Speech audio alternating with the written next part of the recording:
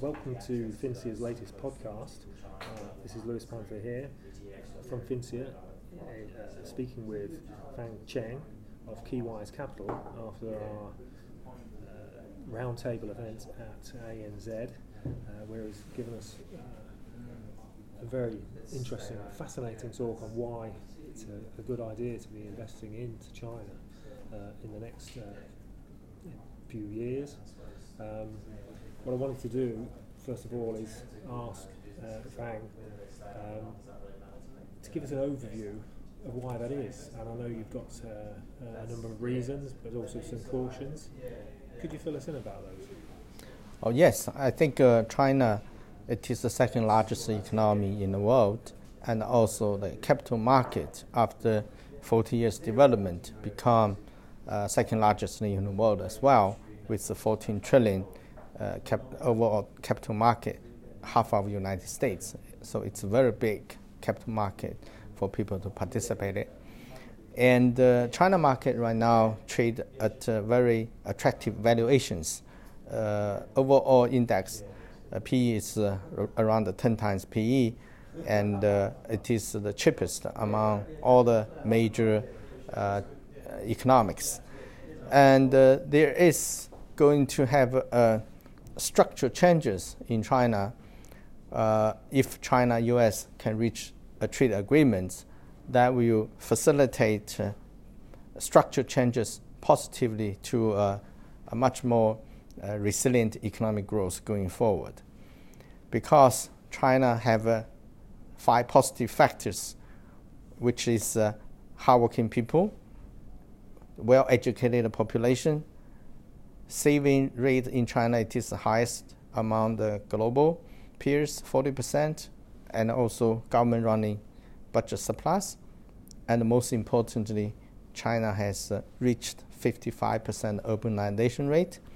That means China can promote a stronger domestic consumption-oriented economy rather than purely relying on investment-driven economy.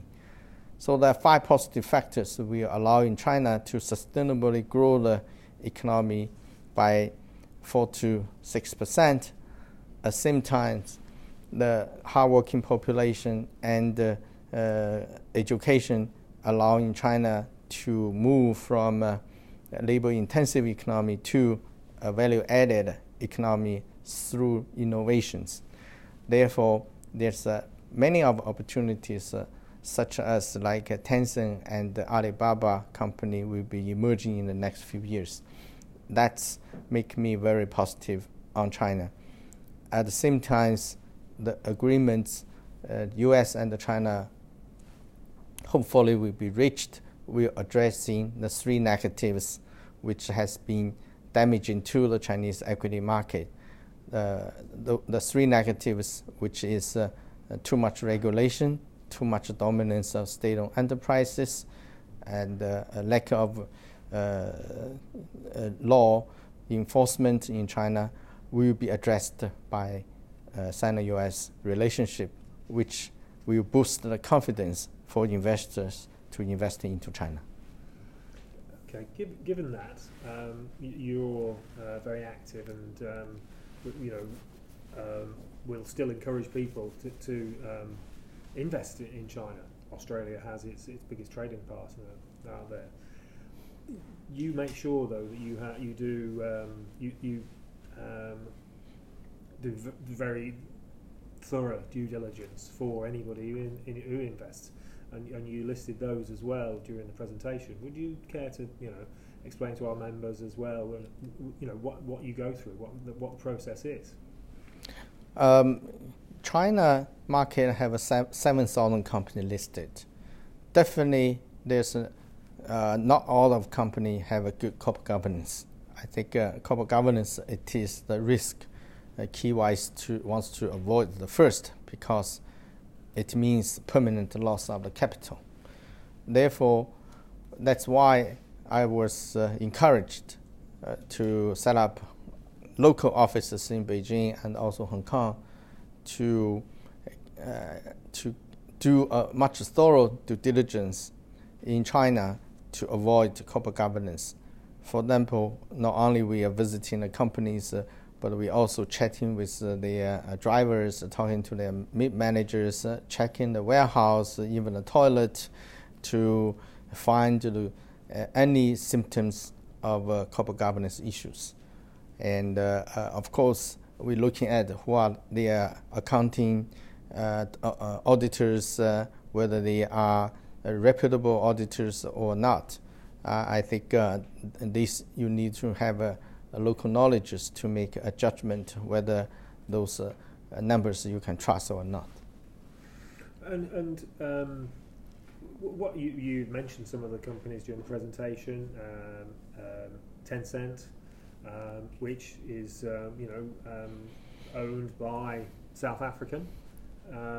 What would you say to an Australian that came to you and said, I've heard about this company and it's not on your present portfolio?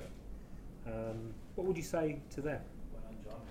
I think I'd like to talk about it to the Australian investor that China, which is your largest trading partners, and there is significant opportunities for you to invest into China, particularly in the early stage. You will have significant opportunities to make huge returns, and especially in the new economy, which we think that rely on Chinese hardworking and also education could continue to find similar opportunities as South Africa guy investing into Tencent 15 years ago. Well, on that note, and a positive note it is, I think we'll draw this to an end, but look forward to hearing more about investing in the Chinese economy in the future. Bang Cheng, thank you very much. Thank you very much.